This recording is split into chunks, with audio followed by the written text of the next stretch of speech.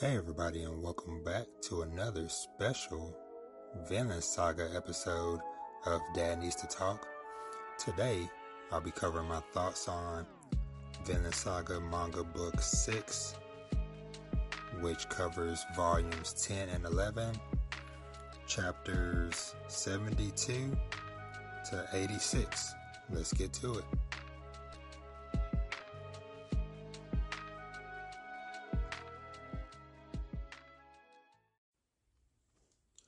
Alright, so I guess we'll kind of just jump into it. Like I said, this is Vinland Saga Book 6, which covers chapters 72 to 86. Like I said, just as a reminder, and I'm gonna kind of, just kind of talk through a lot of this. This is definitely gonna be more free flowing in my thoughts. And like I said, this is all kind of a learning and growing experience, but just kind of talk through it and see how it goes. So, I guess just like off top, up front, I'll just say once again, another fantastic book. Definitely really enjoyed getting to see, more of Thorfinn's struggle, him and Einar's, him and Einar's friendship continued to grow, getting to see how ruthless Canute has become, because I know I mentioned that a bit in the last chapter, or in the last episode for the previous book, but this one, like I say, just kind of get to continue to see that grow. And yeah, so what I'm gonna do, I'm gonna kind of, like I said, just kind of talk my way through the book in some sense. Like I said, we just kind of start at the first chapter, at the chapter 72, and like I said, just kind of recap, talk my way through it, give my thoughts and stuff. But what I'll start with, so at the very beginning, or near the beginning of this volume, they give a recap of the story so far. And so I'll just kind of start with the part that is, pertinent to this current arc. So, without a purpose in life, the empty Thorfinn fell from warrior to slave and eventually wound up living on an enormous farm owned by a named Ketil. There he met a whole new host of people, his fellow slave Einar, the old master Sverkel, who hopes to die out in the fields, Ketil's slave and lover, Arnheid, and Snake, the head of the farm's bodyguards. In his new life with them, Thorfinn gradually began to understand something of the true warrior's life that his father Thor sought. So, getting that at the beginning, I think, it's definitely really cool to, like I said, refresh and really set the stage for what was about to come in this, in these series of chapters. So, another cool thing I noticed that, he does is kind of starts off after that with a part of a scripture from the Bible right before you turn into the first page to actually start reading it. And so this one says, "What do workers gain from their toil? I have seen the burden God has laid on the human race. He has made everything beautiful in its time. He has also set eternity in the human heart. Yet no one can fathom what God has done from beginning to end." And that's from Ecclesiastes 3, 9, and 11. So, kind of just jumping right into it. So, we kind of pick back up with Canute's group as they're basically making their way to visit his brother. And like I said, the first chapter was, chapter 72, titled "The Curse of the Head." And so, timeline-wise, this took place in Denmark in the year 1018. So, like I said, Canute was basically heading to his brother King Harold's camp to, kind of check on him because his brother is pretty much on his deathbed, which that's, because of Canute, sending his people out and about to poison people.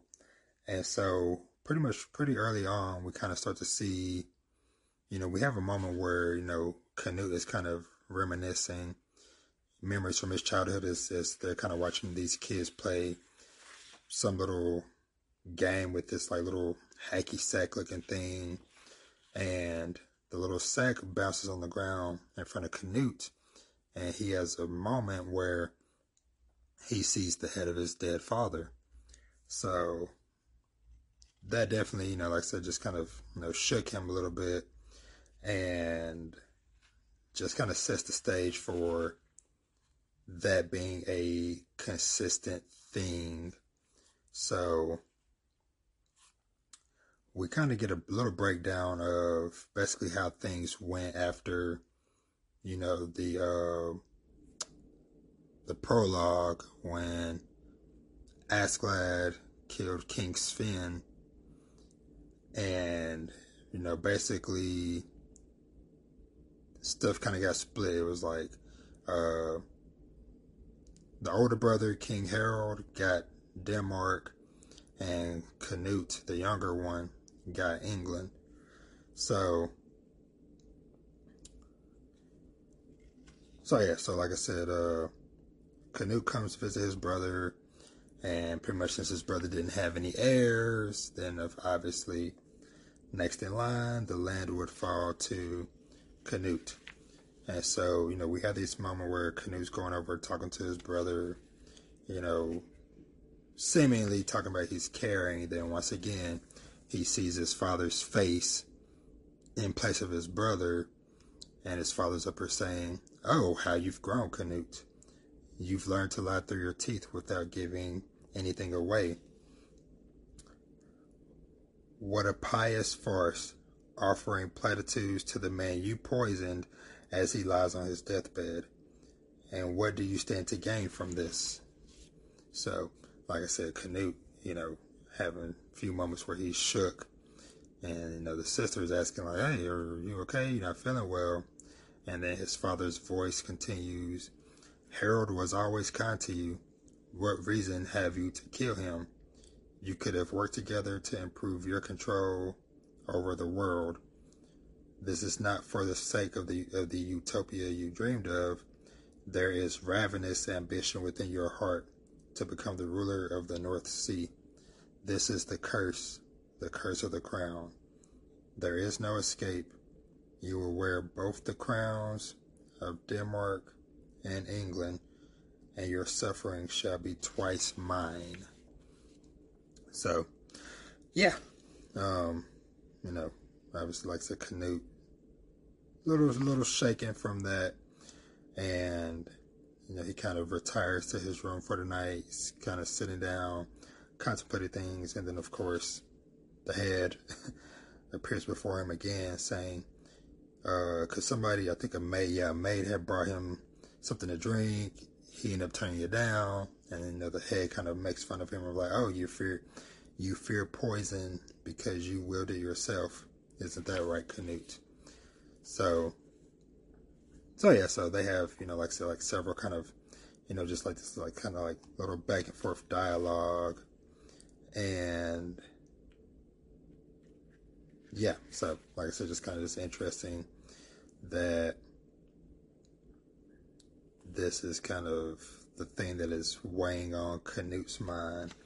And that was kind of one of the first things that kind of, I was kind of making notes as I was, kind of reading through this and documenting it in, my Twitter feed. And so this chapter, like I said, kind of goes with Canute's struggle, and then the next chapter, chapter 73, titled "When You're Free," kind of does a similar thing for Thorfinn.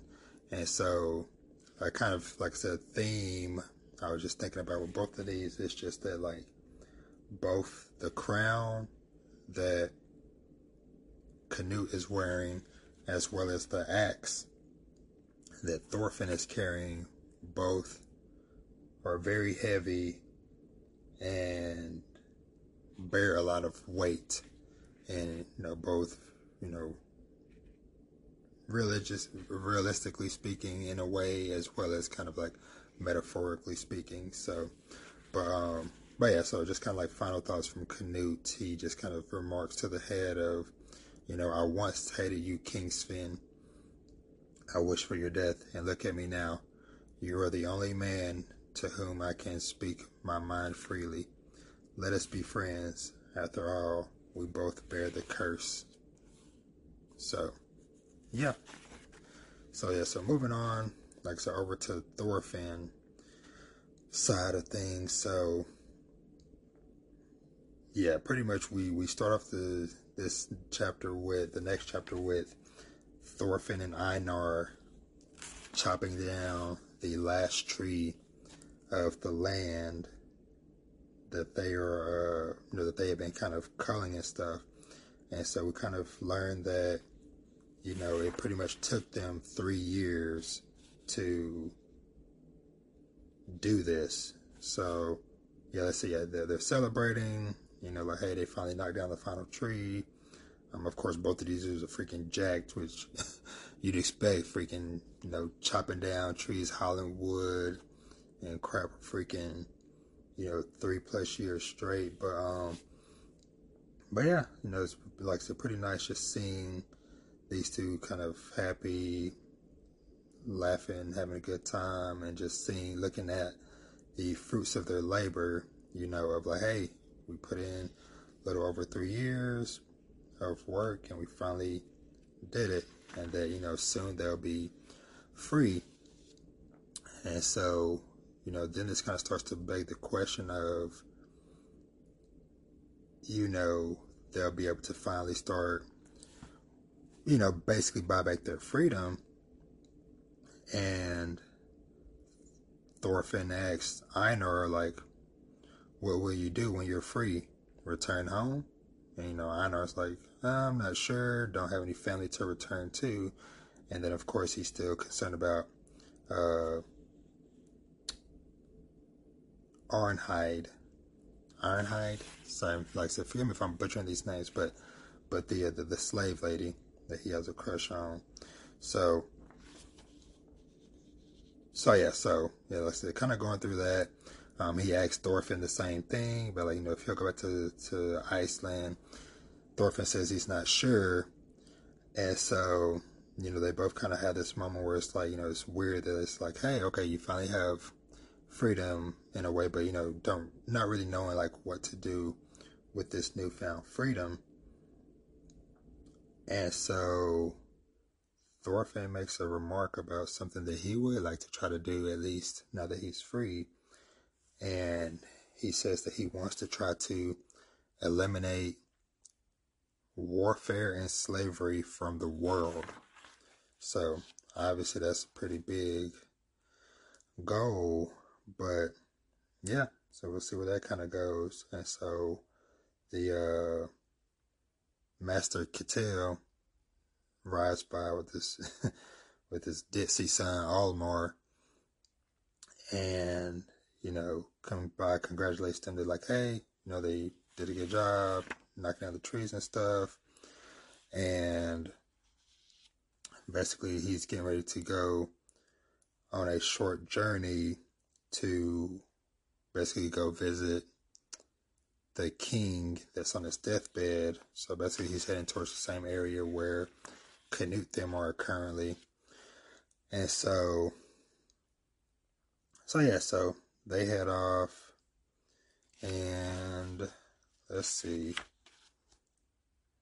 So Thorfinn and Einar head over to the old master's house. Snake comes out, freaking out, looking for the old master for dinner and stuff, and then Snake starts thinking like, okay, it's getting late in the day, haven't seen the old man in a while, and of course they find him collapsed out in the field, which his son said that this dude probably gonna die, trying to work to the very end. So they find him and they get him up and get him back to the house. So chapter 74, Escaped Slave.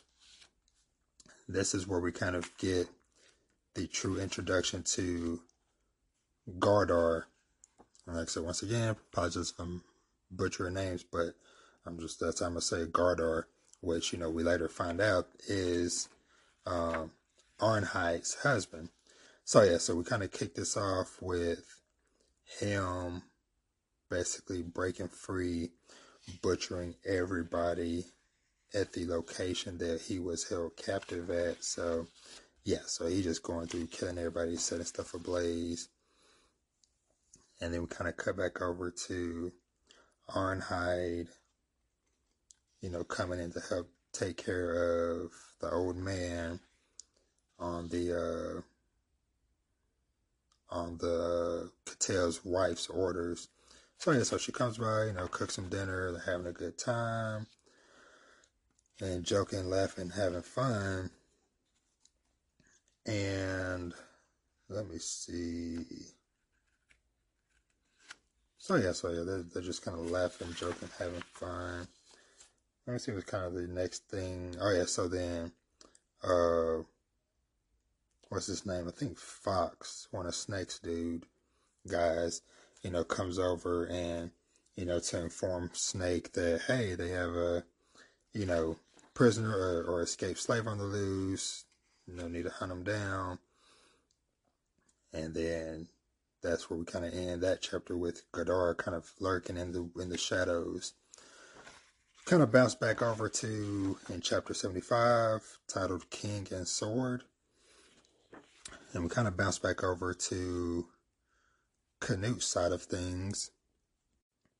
Go back over to Canute's side of things, and kind of start off with seeing Canute having a little small sparring match with his top soldier guy. They're going in, impressing the crowds, so on and so forth. Let's see. And apologize if the page trying to sound is loud, but hey, it is what it is with a physical book. So they're just kind of just going over. So Canute and his kind of like helper guy, forgot his name. They're basically kind of like going over like, hey, what do they need to do to get more money, so on and so forth. Talking about raising taxes and yada yada yada.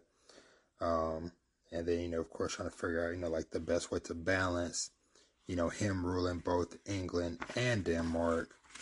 Because can't do too much of for one over the other. But so then we switch over and we finally see Catel finally arrived over there. But of course, he arrives there just in time for his older son to greet him and to be like, oh, yeah, King Harold's already dead. He died a week, he died a couple weeks ago. We already had the funeral a week ago. And, other stuff is going on. So obviously Catel starts freaking out because he's like, crap, he needs to get into good favor with Canute. And so this is where crap starts to hit the fan for this side of things. So Catel's younger son, what was his name? Almar. Yeah, Almar. Basically goes into town, bumps into somebody who we later find out is the adopted son of Leif, the guy that's been searching for Thorfinn for freaking over a decade. But so he bumps into the guy, knocks his drugs down in the mud. They have some words, and then Olimar freaking pulls out a sword, acts like a big shot, like he's actually going to do something. And I just gotta say, just in general, Olimar's, like his face in general just annoys me. And so basically, like I said, he pulls out a sword, acting all big and tough, and then his dad, Cattell, comes over, finds him, clocks him upside the head, apologizes, and then we get the reintroduction of sweet old man Leif. And so chapter 76, titled Allmar's Finest Hour. In hindsight, now that I'm going back through this again after already reading it, this dude's face annoys me even more than it did the first time I read it, just knowing the hell he's about to unleash and the chain of events that is going to happen from his stupidity. So they end up, talking and meeting, and so Cattell and Allmar sit down and have to have lunch with Leif and his adopted son, and then his adopted son is named Thorfinn, and so that's kind of where the connections start to happen. Where Cattell's like, oh, that's funny, I have a guy on my farm named Thorfinn as well. And then Leif starts asking some very specific questions, as far as, is he Nordic? Is he short? Blonde hair? Da-da-da-da. And Cattell's like, whoa, yeah, you make some pretty specific guesses. And then, so that's when kind of Leif says that he's been searching for him for years. And so they basically start the process of like discussing, Leif potentially following them back to their land so he can see Thorfinn. So move over to the next day. Cattell and his sons are there to meet with Canute, basically to just present some gifts and try to earn his favor. Things went well. Hey, Canute was happy. He's like, hey, I don't have any problem. I'm not going to break any, goodwill that you had with my father and my brother over the years. You're fine. You're good people. And that was it. That should have been it. But no. Allmar gets up and begins to make the biggest fool of himself. So then he says, King Canute, I want to join your army. I'm tired of, working on the farm. I want to be like my big bro, da-da-da-da. So Canute puts him to the test. Pig on the table, and basically tells him like, hey, cut the pig the same way you would cut or kill a person.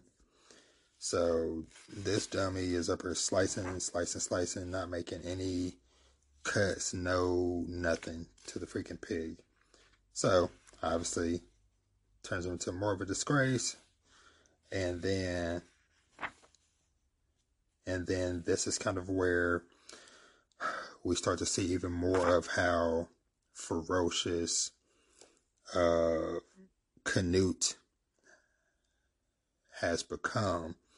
And so basically they planned on using Allmar as a way to kind of like, I guess basically kind of like pulling puppet strings, so to speak. So, because of how dumb he is, they were like, hey, he'll be very useful. And so Canute's like, yeah, the typical Norse youth and dull-witted to boot. He will dance perfectly to our tune. Then we will proceed with the plan. And then that chapter ends with Cattell saying, Cattell is our first test case for appropriation. I'm afraid this is an ordeal they must suffer to ensure peace for all. Then going over to chapter 77, disgrace. So we start seeing this kind of cloak dude, which tossing these, kind of like flipping these coins in his hand. Honestly, the first thing that I thought of, and if you're a One Piece fan, this dude is making me think of freaking Katakuri.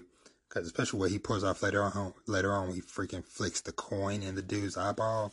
It reminds me of that time Katakuri flicked the jelly bean through the dude's skull. So anywho, these guys come over, and, you know, of course, everybody's making fun of Olimar because word is spread around that dude can't even freaking cut up a damn pig. They making fun of him. He tries to stand up for himself again, pulling his sword, and then they're just laughing at him. And then he takes an actual slice at the dudes, and so they're like, okay, you getting serious, you know, so they pull out their weapons. So things are going good. And so basically the dude with the hood flipping the coins, his job, you know, was to basically stir the pot, so to speak. And so this is kind of where, like I said, where shit kind of hits the fan. And then, you know, Olimar's getting the crap beaten out of him. And then his brother steps in and basically is like, hey, either you stand up and fight for yourself or you die. It's like you've brought, you know, you've continued to bring shame on our family and on yourself. And so he's basically like, hey, fight and be a man. Because basically, either you kill him or you die.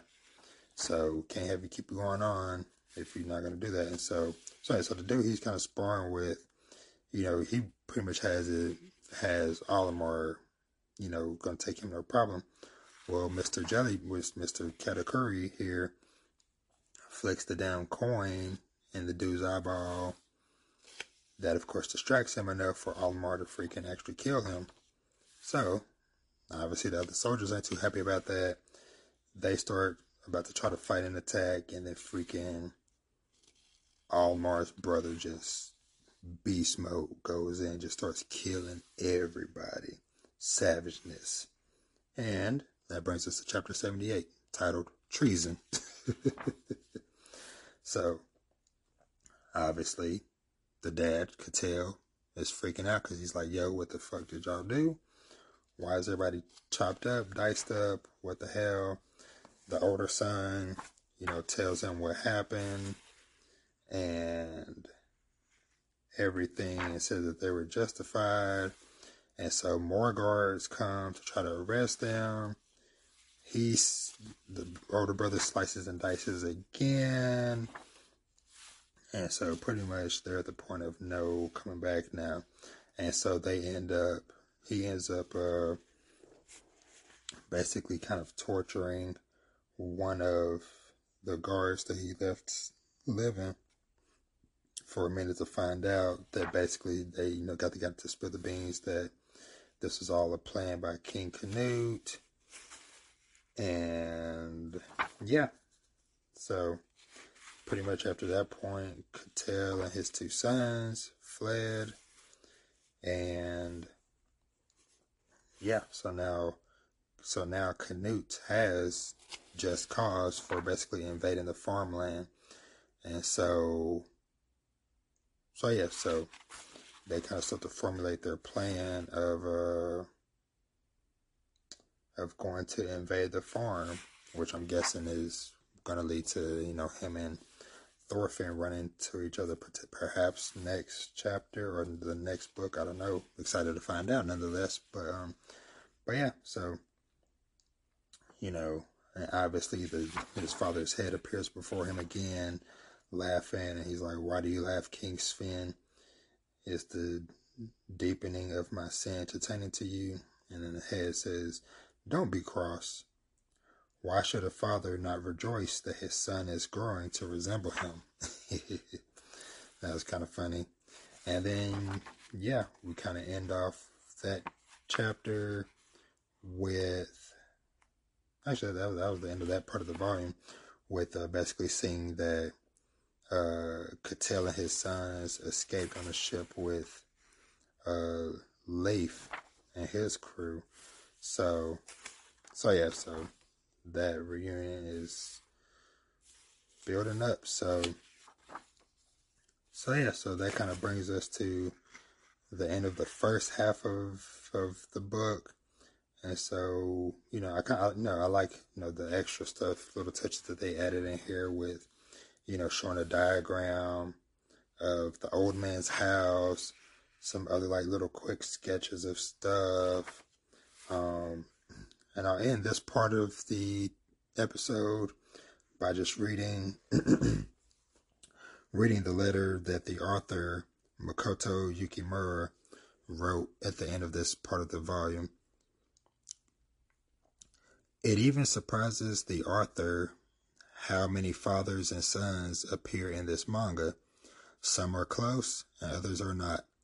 My father is a strong and healthy judo athlete, a serious man who wore a crisp suit to work every morning and never caused trouble for our family with drinking or gambling.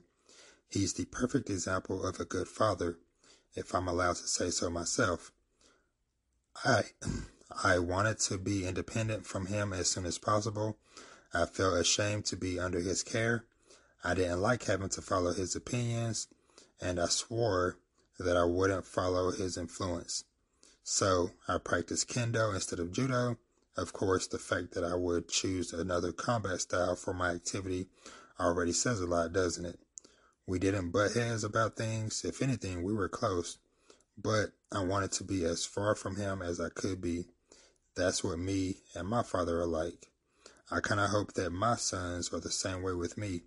Grow up on your own, boys. Wait, doesn't that mean I have to be a perfect example of a good father too?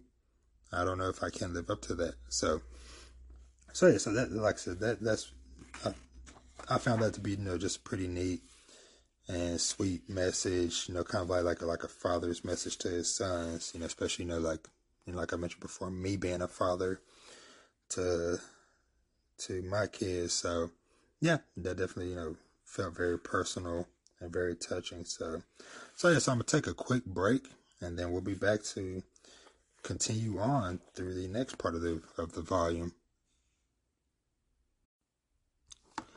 All right, continuing on with chapter 79, Portents of Storm Clouds.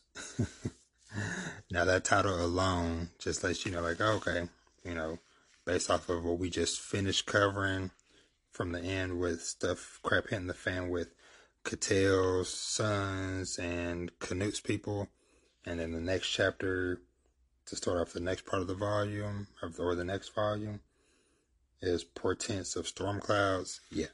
So pretty much from there, it kind of picked up with Snake's men up here kind of searching the woods for Gadar. And of course, the classic, guys that are supposed to be sneaky, being too dumb and too loud. Obviously, Gadar gets the drop on them. They try to fight him off. And then, we kind of switch over a little bit to, Einar and Thorfinn and all them, chilling at the old man's house, kind of helping to tend and care for him. And then, we see Snake. I guess it's probably like a common thing, whatever. He reads the Bible to the old man. And so we have a moment, where, the old man kind of falls out the bed. Snake kind of remarks the old man's probably not going to, not going to last too much longer. And then this is where we learned what I mentioned earlier, the connection between Gadar and Ironhide, because as Snake and Thorfinn and all them just kind of outside just chilling, we see a dude on a horse riding by, looks up, and we see Snake's other two dudes kind of screaming yo, that's the runaway slave. He killed one of the other guys nicknamed Lizard. And then Ironhide, as she sees the guy riding by, she recognizes him and she shouts out to him, Gadar! And then we get the reveal where he stops and he's like, Ironhide, I found you at last, my wife. Dun dun dun. So Ironhide and Gadar. So leads right into chapter 80, titled Gadar's Assault. So he shows up, they start talking. Obviously, Einar is freaked out because, like, man, the lady he has a crush on found out that she is married to somebody else already. So they go, and then basically Snake warns her, like, hey, don't take his hand, or I'm gonna rip you to pieces. And so they basically start to scuffle a little bit because then, Snake gets the drop on him and just cuts the freaking head of the horse off, kind of knocking him back down on the ground. And then we kind of start to see a slight fight break out between Snake and Gadar. Freaking, this fight looked just freaking badass. Like, this is definitely something like, man, I can't wait till, hopefully someday we get to see this animated because, man, this just looks so clean just watching these two going in back and forth and stuff. And so, Snake got the speed, kind of got to, get the drop on Gadar, kind of slice him in the stomach, get him over it, and just like got to, chop him in the back of the head with the blunt side of the sword, knocked him on the ground, got him tied up. So, leads us to chapter 81, titled Storm. And yeah, we just see like a battlefield with just like swords and helmets and stuff just in the ground or whatever. So, but anywho, so we pick up, Gadar is freaking out as he's tied up and being carried away, screaming out Ironheart. So they got him captured and supposed to figure out what to do with him. And so, of course, Ironheart, she is sad and heartbroken again. So yeah, so then we kind of picked up with, everybody kind of sitting sad and somber around dinner. Ironheart gets up and, basically trying to convince her to maybe try to go save Gadar. And then, Ironhide, she kind of, tells them the story of their family and the fact that, basically they lost their son more or less over a pot.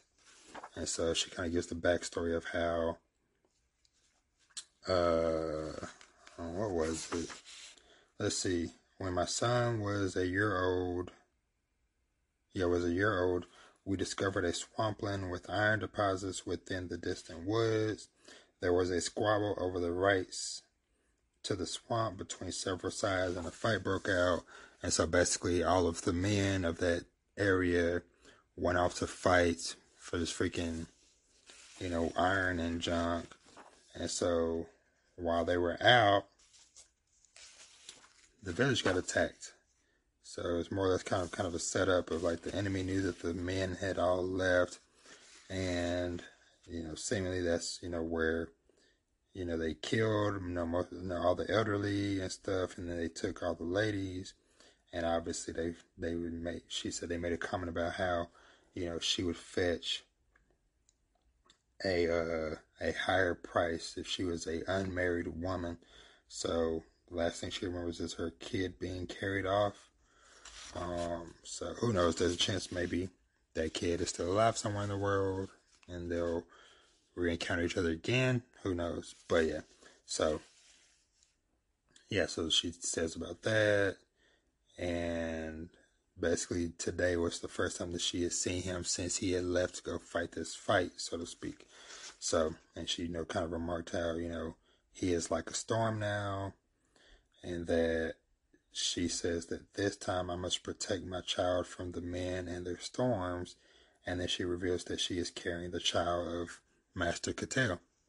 So, she doesn't really have any dreams too much of leaving the farm, because she's like, hey, I gotta have a simple life, be taken care of, have a child, love it, raise it, so on and so forth. But then she wakes up in the middle of the night. Old Master kind of remarks basically about like her, we're having her waiting out the storm, and basically she goes to try to go see Godard. So, chapter 82, bondage. So she shows up at the area where Snake's guys have Godard tied up. Snake, is leaving because he's getting called to the master's wife's house. And so basically kind of just like jumping ahead a bit. Of course, Ironhide used her womanly charms to convince the guard to let her go see her husband, try to go help him. And then, through a series of events, a dude gets a little bit too close. He bites off a piece of the dude's damn neck. And then he ends up, she ends up cutting him free. And of course, he killed everybody there as well. And takes us to chapter 83, Atonement. And then, of course, Snake comes back, sees all his dudes sliced up, butchered up. And once again, now they're having to go hunt for him. And now it's kind of more of a, okay, we're not trying to capture this dude. We're trying to freaking kill him at this point. So then we kind of switch over to Ainur and Thorfinn again. Looks like neither one of them slept. Ainur, obviously, he was awake all night, worried about Arnhide. And then Thorfinn was up all night worrying about Ainur, make sure he didn't run off and stuff. But yeah, so that was more or less that. And then we just have a little bit more dialogue between Thorfinn and Einar, as Thorfinn kind of tells him a little bit more about himself and his history, his backstory, and then Einar kind of brings up again Thorfinn's idea of getting rid of slavery and warfare from the world. So, Thorfinn kind of remarks, I only know what I've experienced for myself. It is clear that war creates much slavery. The people on the losing side become slaves like Ironhide. The boundary between warriors and slavers is a tedious one. It is difficult to separate the two. So, and then he continues, there are other causes of slavery, but I think the biggest is war. If there were fewer wars, there would be fewer slaves, but Norsemen do not see war as a bad thing. I didn't either. A Norseman's worth is his valor and riches. That's why they all go a Viking. So, and like he kind of goes just a little bit more into Viking lifestyle and stuff about the more enemies you kill and valuables you plunder, the greater the respect you earn. All of a man's pride rests on this. So that's just a bit more interesting insight into this. And then let me see, what was it? Okay, and then Einar kind of makes a comment about how, Thorfinn managed to stop fighting. And then Thorfinn's like, well, in Nordic society, yes, you would be called a coward, and cowards are shunned. And he says, that's fine. That's beyond my ability to change. All I know is leaving that life seemed far better to me than being forced to bear more of them. And then he's saying the them that he's referring to is the people he's killed. And he talks about how their ghosts appear in my dreams every night, cursing me. Why did you kill me? After the rage and hatred you felt at your father's murder, How could you kill so many fathers, brothers, and sons? And then we get this freaking crazy, kind of reminds me of something I would see from freaking Walking Dead, just this panel of just Thorfinn surrounded by all of these zombie-like corpses kind of clawing at him, and Thorfinn continues saying, I must atone for what I did to them. I must carry them to the place where they can finally rest at peace. And so and he says, but I can't take anymore. The burden of even one more death would be too much. And like I said, this just definitely kind of put me in the mindset of thinking about how, in life sometimes, we're haunted by our past, and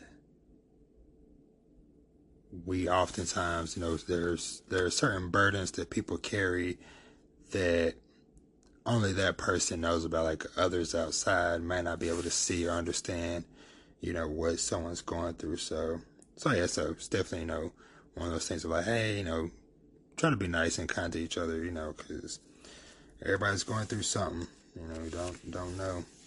So they, like I said, they continue to talk and,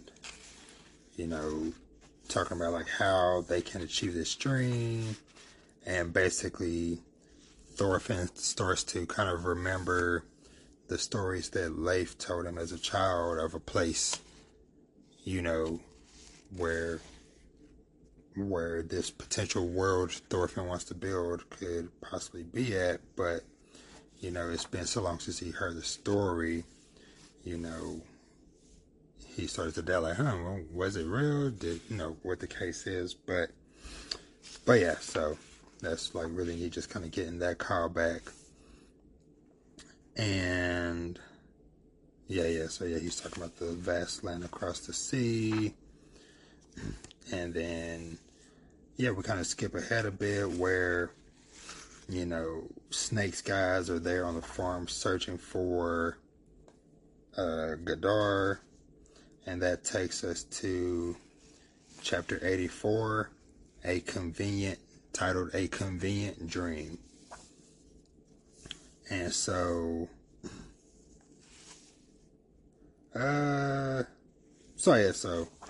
Thorfinn them are kind of running off, and they end up at the old man's house, which the old man's Snake and his crew are kind of camped out at the old man's house.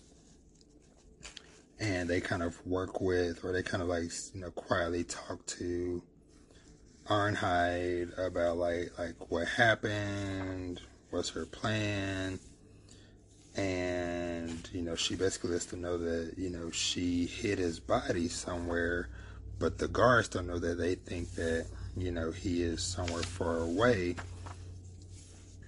And so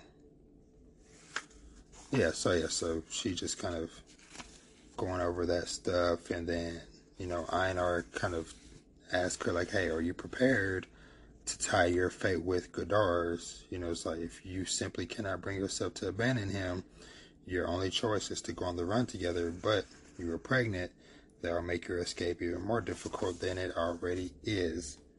And so then we get to the point where they start trying to plan out how to do this. And so the old man basically is telling Snake them like, hey man, just let them go. And then Snake is like, no, that's about honor. Then the old man is like, man, give up your sword, take up a proper job, like, hey, I will give you all my fields and you can live a clean life.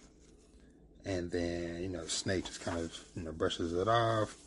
And then we get, basically, didn't know at the time, but basically, Einar cloaked, hiding out in the trees to kind of get their attention and stuff. And so that takes us to chapter 85, called Confrontation. And so We have Thorfinn kind of, sneaking through the grass. Einar running, but of course he's kind of giving away the possibility that he might not be Godar because of freaking how goddamn fast he's running. Because Snake quickly picks up on that. It's like, man, for somebody that's supposed to be injured, he's running too fast. So he kind of tells the other guards to kind of continue to pursue whoever that is that's running. Snake makes his way back to the house. And so Thorfinn and Einar, or Arnheid, go in. She tells him that, basically she hid Godar's body under the old man's bed. They're getting ready to try to load him on the cart to get him out of there. Of course, Snake shows up right on time. And basically, it's like, okay, there is basically no way of talking our way out of this. Or, yeah, he tells Thorfinn, he's like, let me be clear, Thorfinn. There is no room for negotiation. Hand over Godar. If you don't, I will kill you. So, Thorfinn starts to think of his possibilities of what to do. And then we get Askeladd hopping up on, or kind of appearing beside Thorfinn and making a comment of, back to fighting, Thorfinn? Well, I guess you don't have a choice in this situation, do you? There's no lust or hatred behind this fight. It's purely altruism. See? Now you have proper justification for swinging those fists. But then again, I suppose he's got a just reason for fighting as well. So what now, Thorfinn? Will you hold true to your oath of peace? Or do you surrender to the way of the battlefield to save this man? Which is the path of being a true warrior? No time to think. You've got to choose now. So then we pretty much get right into it. Snake walks up on him. They start going at it. Thorfinn freaking dodging, Blaze cartwheeling out the way. And then, Snake is trying to figure out, yo, what's up with this dude? What is that stance? That stance isn't for swords, axes, or spears. Maybe it's daggers. And then we head into the final chapter of this volume titled No Going Home. And we have Snake versus Thorfinn. So, once again, just freaking beautiful art, beautiful action panels, seeing freaking Thorfinn and Snake going in on Thorfinn, and Thorfinn just freaking dodging and darting around. And Thorfinn tries to go in for a hit because, he dropped down, leg sweeped him, but as Snake was falling, he slashes up, cuts Thorfinn on the face, does a little backflip, gets out the way. They both remark, he's tough. And then Snake's like, he's evading every single swipe of my sword. This is unbelievable. Are you kidding me? Against an unarmed man? Then Thorfinn also thinks he's faster than anyone I've ever fought before. I can't even get close. And the way he countered from that position, he's got incredible experience. So that's kind of funny. They're both admiring each other and continuing on. Snake is like, how can this be? How does a man like him wind up a slave? Thorfinn, how does such a talented fighter end up a bodyguard on a rural farm? And pausing it real quick, I can already see and hope that these two basically become like best bros, like some Toto and Itadori stuff from Jujutsu Kaisen. but yeah, I can already kind of see the potential for them maybe working together or maybe being rivals. But I think more so working together. But yeah, so they kind of go in, and then through the fighting, Snake basically ends up right next to Godar's body, and he more or less kind of goes in and just stabs him because Thorfinn's too far away to do anything. And so everybody thinks he's dead and stuff. And Snake starts talking about the next plans. Mother Freaker Ghidorah rises from the dead, grabs Snake from behind, just choking him out. So he almost kills him. Luckily, they get him.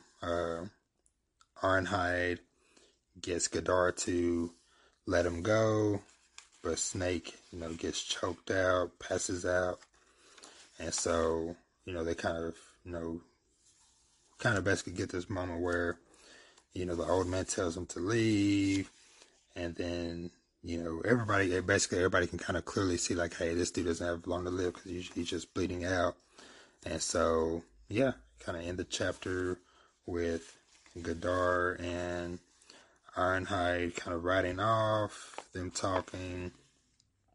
She telling him like, oh yeah, our son is still alive. He's staying with a cousin or whatever. And then, Ghidorah just slumps over and passes away. So, and that brings us to, the end of that part of the book. So, I kind of want to read the final page of this volume, as well as a couple of like Arthur comments, because I think that stuff is kind of interesting. So this is the last page of the volume from the Arthur again, Makoto Yukimura. In any text I consult, it always says that Vikings loved freedom and hated control and restrictions. To them, freedom was something won and maintained by strength. There was no means to rule a Viking other than crushing him with military or economic force. King was just the title of the one who wielded the most power. On the flip side, this meant that those who ruled over and lost their freedom suffered because they were too weak. In a society, or those who were ruled over and lost their freedom suffered because they were too weak. In a society where power is everything, it is a matter of fact that the weakest will be slaves. It was a shared cultural understanding that those who were too weak to protect their own freedom were at fault for their plight. There was no guilt or doubt about the strong enslaving, subordinating, selling, or killing the weak. That was just the culture they lived in. So how did the kind-hearted live in such a culture? There must have been some who hated the meritocracy and the punishment of the weak. It must have been very painful to have such a large gap between the customs of society and one's own sensibilities. Did they have to keep their ideas secret and restrict themselves to silently lamenting the plight of mistreated slaves without taking action? Such a person adrift in the culture of the time must have been nameless and penniless. In fact, perhaps the only people who felt that way would have been slaves themselves. Only the strong leave their names in history. The stories of such ordinary minorities are not saved over the centuries. That's one of the more bothersome aspects of history. I just want to know. And I feel like that was some pretty interesting insight into his thought process, and that is true. That is like a true statement of what he said of only the strong leave their names in history. So that's good stuff. I'm gonna kind of take a little quick break and come back and finish up some final thoughts. So that was freaking awesome. Like I said, it was just like really cool, just kind of, like I said, starting off getting to see more of how Canute has grown and evolved in these, like I said, like 4 years, I think, since the prologue. And then just seeing how quickly,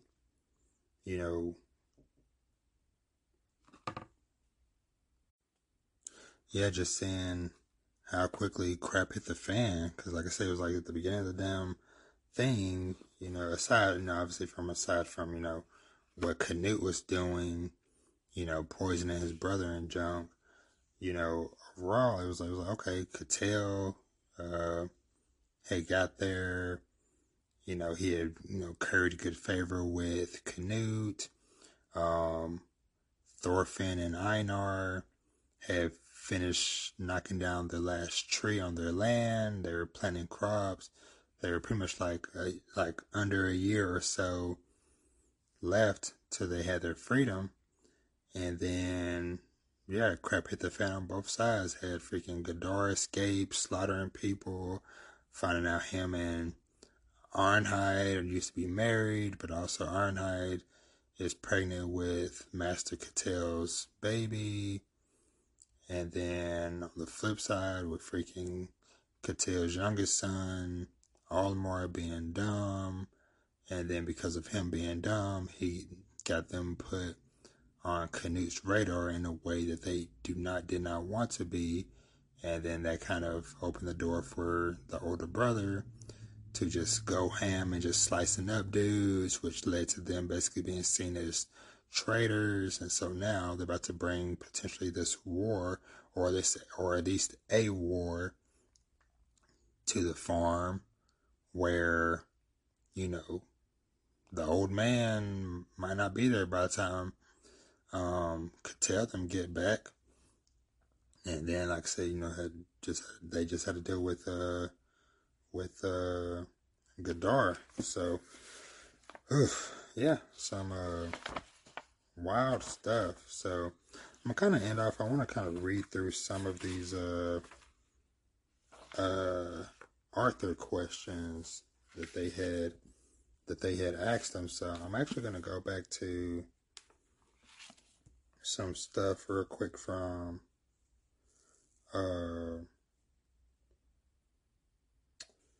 let me see. Actually, I'll say that for the very, very end. But from the previous book, because I didn't read this, so I think this would be kind of fun, like I said, just to kind of do. So it's called, a section called, Ask Yukimura. So Kondansha Comics are the ones asking the questions. So Kondansha asks, unlike most manga, Vinland Saga actually engages with the theology behind Christian and Viking beliefs. What made you want to discuss religion in so much detail? And Yukimura says, I had two reasons. First, because I felt that the religious worldviews of the era would have a major influence on how the characters think. I believe that religion, as one of the human methods of attempting to understand ourselves and the world, is a valuable legacy left behind by our forebears. In what kinds of ways do human beings 1,000 years ago locate themselves in the world, and how were they cognizant of their own existence? I think we can learn these things from their religion. Meanwhile, by portraying the philosophical standards of the time, I can also depict characters whose thinking deviated from them. This is particularly true for the main character, Thorfinn and Thor's. Their thinking may seem normal to someone with the sensibilities of a modern person, but against this background, I can show readers that they actually had some unique ideas for the time. Second, unrelated to that reason, I simply find religion fascinating. I don't subscribe to any particular creed. Rather, I like religion itself.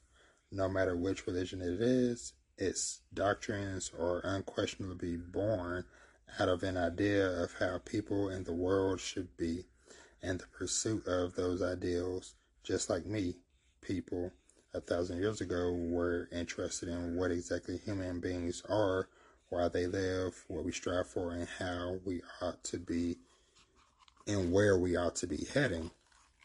So yeah, so that was a pretty neat one. I don't think I'm not going to read all of these like I thought I would, because some of these are like super long. But yeah, so that was one. And then let me see, there was another So your Kodansha Comics, your impressive attention to detail in the backgrounds is always something Vinland Saga fans point out to us. How much time do you typically spend on backgrounds? What do you think makes them so important to manga?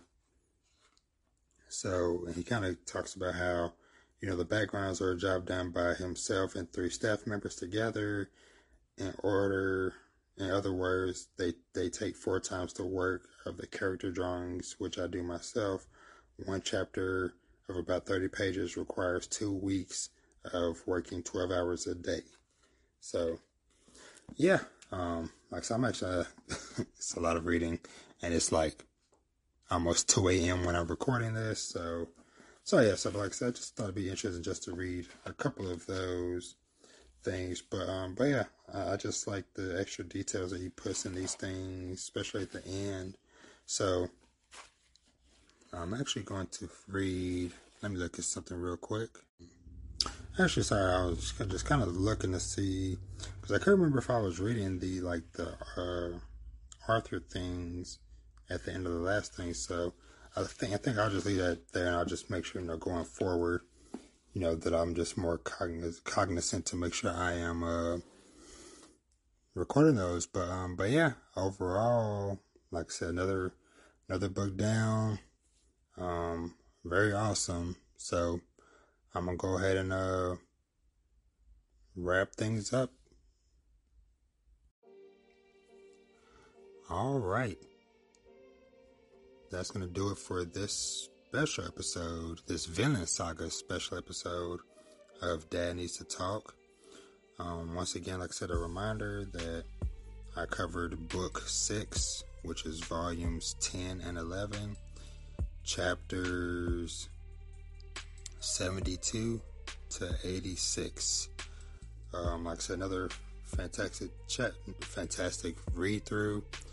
I'm definitely very excited to see how much crap is going to hit the fan in this next volume, because I can only imagine, especially because I already know book 7 is going to have chapter 100 involved, so I know that's a huge milestone to look forward to. But I just want to say thanks to everybody that has listened recently, especially since I did the first Vinland Saga episode, and as well as some of that Attack on Titan one I did too. So I guess I should probably make sure I put in my plugs, because I realized I didn't do that on either one of those. But once again, my name is Robert. I'm the host.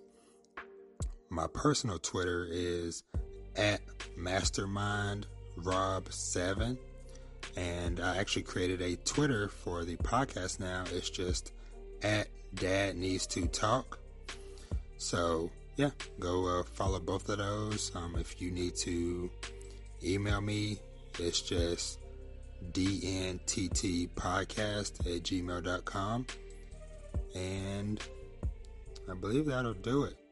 Like I said, once again, thank you for all the love and all the support, all the listens. Like I said, please, if you're on Twitter or something, whatever, hey, feel free to tweet at me, shout out something, because I've seen from like those last couple episodes, just people all over the world, love them some Vinland Saga just as much as I do. So that's always awesome, having that thing that you can share and bond over with other people, no matter where you are in the world. So yeah, and that's Vinland Saga. So I'm definitely looking forward to continuing this read through and this journey into more craziness. So yeah, hope y'all have a great day, great weekend, whatever the case may be, whenever you hear this and listen to this. And hopefully we'll see y'all back in the next one. So take care, be easy, peace.